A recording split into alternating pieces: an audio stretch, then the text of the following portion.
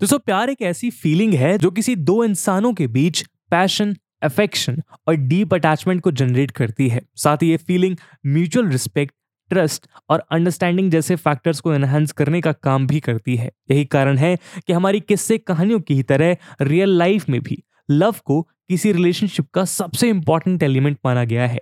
लेकिन दोस्तों पिछले कुछ सालों में हमारे इर्द गिर्द घट रही कुछ घटनाओं ने ह्यूमन लाइफ के इस की एलिमेंट पर भी सवालिया निशान खड़े कर दिए हैं। रिसेंटली दिल्ली में सॉल्व हुए श्रद्धा वालकर केस के बारे में तो आप सबने सुना ही होगा। वैसे अब कुछ लोग डेक्सर मर्डर के नाम से भी बुला रहे हैं। 28 वर्षीय आरोपी आफ्ताब अमीन पूनावाला ने जिस बेरहमी से अपनी सो कॉल्ड लवर और live in partner Shraddha Walkar का मर्डर कर उसके शव को 35 टुकड़ों में काटकर छतरपुर इंक्लेव के जंगल एरिया में अलग अलग स्थानों पर ठिकाने लगाया, ये ऐसा वाकया था जिसे सुनने के बाद लोगों का प्यार से विश्वास उठ गया।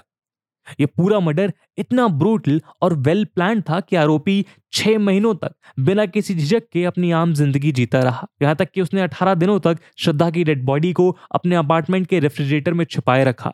आफ्ताब और श्रद्धा 3 सालों से रिलेशनशिप में थे और एक साथ दिल्ली में रह रहे थे। दोनों की मुलाकात डेटिंग ऐप के जरिए हुई थी, जो जल्द ही कैजुअल डेटिंग से प्यार में बदल गई। इसी के चलते दोनों ने घर वालों के लाख मना करने के बावजूद साथ रहने का फैसला लिया। लेकिन जब श्रद्धा ने आफ्ताब पर शादी करने का जोर दिया तो दोनों के बीच डिफरेंसेस पैदा होने शुरू हो गए और 18 मई के दिन आफ्ताब ने श्रद्धा की हत्या कर दी। लेकिन दोस्तों ये हमारे देश में हुआ इस तरह का एक लौता केस नहीं है। पिछले कई सालों से इस तरह के अनेक केसेस लगातार देखने को मिल रहे हैं, जहां क्राइम के साथ लव और लव के साथ क्राइम जुड़ा नजर आया है। दोस्तों आज की हमारी ये वीडियो इसी लव और क्राइम के अनयूजुअल लेकिन अनसंग टेल को बयान करने की कोशिश है, जिसने हमारे महान राष्ट्र में मौजूद प्रेम और प्रेम की कहानियों को धृतराष्ट्र की तरह कमजोर और कलंकित कर दिया। दोस्तों इस वीडियो डिस्कशन के जरिए हम रिसेंट ईयर्स में देश के अंदर अकर हुए लव रिलेटेड क्राइम्स की सीवियरिटी को समझने का प्रयास करेंगे और साथ ही हम उन क्राइम्स के पैटर्न्स और उनके पीछे छिपे रीजंस पर भी एक नजर डालेंगे। लेकिन आगे बढ़ने से पहले मैं आपको बता दूं कि इस वीडियो की इंपॉर्टेंस यूपीएससी मेंस के GS1 के सोशल एम्पावरमेंट सेक्शन के लिहाज से काफी ज्यादा है। इसके बारे में हम वीडियो के अंत में और भी बात करेंगे, पर फिलहाल के लिए अपने डिस्कशन को हम आगे बढ़ाते हैं। दोस्तों इंडिया में चल रहे लव रिलेटेड क्राइम्स की सीवियरिटी का अंदाजा आप इस बात से लगा सकते हैं कि आज हमारे देश में हर दिन 8 लोग इन इश्यूज के चलते मारे जाते हैं। वहीं love matter related suicide cases की संख्या भी 21 है।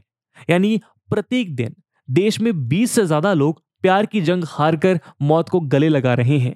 एनसीआरबी यानी नेशनल क्राइम रिकॉर्ड ब्यूरो की लास्ट वीक रिलीज हुई एक रिपोर्ट के अनुसार साल 2021 में रजिस्टर हुए हर 10 मर्डर केसेस में से एक मर्डर केस इन्हीं लव एंड क्राइम के इर्द गिर्द घूमता है। इस रिपोर्ट में यह भी बताया गया कि पिछले 7 सालों में 28,000 से भी ज्यादा फीमेल्स को उनके मेल पार्टनर ने मैरिज फोर्स करने की वजह से किडनैप किया। साथ ही इसी दरमियान 13,000 से भी ज्यादा लोगों ने प्यार में धोखा खाने की वजह से खुदकुशी कर ली। एक इंटरनेशनल रिपोर्ट के मुताबिक पिछले साल पूरी दुनिया में लव अफेयर्स और इलिसिट रिलेशनशिप से रिलेटेड 30,000 मर्डर केसेस रजिस्टर हुए थे, जिनमें से 11% केसेस इंडिया में अकर हुए। यानी सिर्फ साल 2021 में देश के अंदर 1600 से भी ज्यादा मर्डर केस सिर्फ इसलिए हुए क्योंकि किसी ने किसी को प्यार में धोखा दिया तो किसी ने किसी से प्यार में धोखा खाया। एनसीआरबी की एक और रिपोर्ट के मुताबिक साल 2014 से लव रिलेटेड क्राइम केसेस की संख्या में 48% इंक्रीमेंट देखने को मिला है। दोस्तों इन लव रिलेटेड क्राइम्स की सीवियरिटी को समझने के लिए हम पिछले साल यानी 2021 के अंदर पूरे देश में रजिस्टर हुए लव रिलेटेड क्राइम्स के एक मैप पर नजर डाल सकते हैं। दोस्तों इस मैप में हम देख सकते हैं कि किस प्रकार पिछले साल लगभग देश के हर एक कोने में इस तरह की घटनाएं लगातार घटित होती रहीं। जहां इस मैप में डार्कर शेड वाले स्टेट्स वो हैं जहां इस तरह की घटनाएं सबसे ज्यादा देखने को मिली हैं। इन राज्यों में सबसे बड़ा नाम देश का शुगर बाउल कहा जाने वाला उत्तर प्रदेश है, जिसने लव एंड क्राइम के इस डुअल शॉक को सबसे ज्यादा झेला है। उत्तर प्रदेश के बाद महाराष्ट्र, मध्य प्रदेश और बिहार जैसे राज्य इस लिस्ट में सबसे आगे हैं। वहीं गौर करने वाली बात यह भी है कि इस तरह के क्राइम्स हिली और नॉर्थ ईस्टर्न स्टेट्स में सबसे कम देखने को मिले हैं। सिमिलरली साल 2020 में रिलीज हुई इसी तरह की एक और रिपोर्ट में भी प्यार और जुर्म की ये कहानी नजर आती है। एनसीआरबी की इस रिपोर्ट में भी आप साफ तौर पर देख सकते हैं कि किस तरह उत्तर प्रदेश, महाराष्ट्र, मध्य प्रदेश, बिहार, तमिलनाडु और गुजरात देश के बड़े बड़े राज्य लव रिलेटेड क्राइम की इस बीमारी से ग्रसित हैं। लेकिन इन रिपोर्ट्स को देखने के बाद सवाल ये खड़ा होता है कि आखिर इस तरह के केसेस के पीछे कौन से फैक्टर्स मेनली रिस्पॉन्सिबल हैं? क्या है इन क्राइम्स के पीछे छुपा मोटिव? चलिए एक एक करके इनको समझने का प्रयास करते हैं।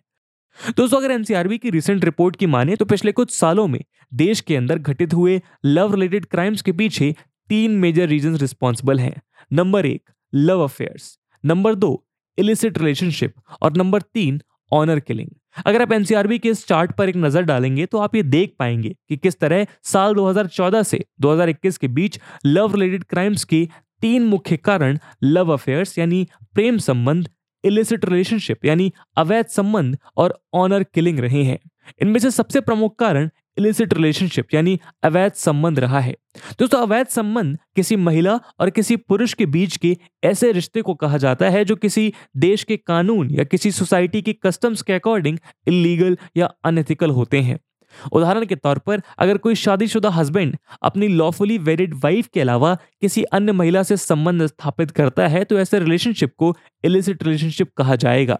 एनसीआरबी की एक रिपोर्ट के अनुसार पिछले 5 सालों में देश में हुए लव रिलेटेड मर्डर्स में सबसे प्रमुख कारण इलिसिट रिलेशनशिप रहा है, जहां इसके चलते साल 2021 में 1559 केसेस, 2020 में 1588 केसेस, 2019 में 1602 केसेस, 2018 में 1658 केसेस और साल 2017 में सबसे ज्यादा 1738 मर्डर इंसिडेंट्स देखने को मिले हैं।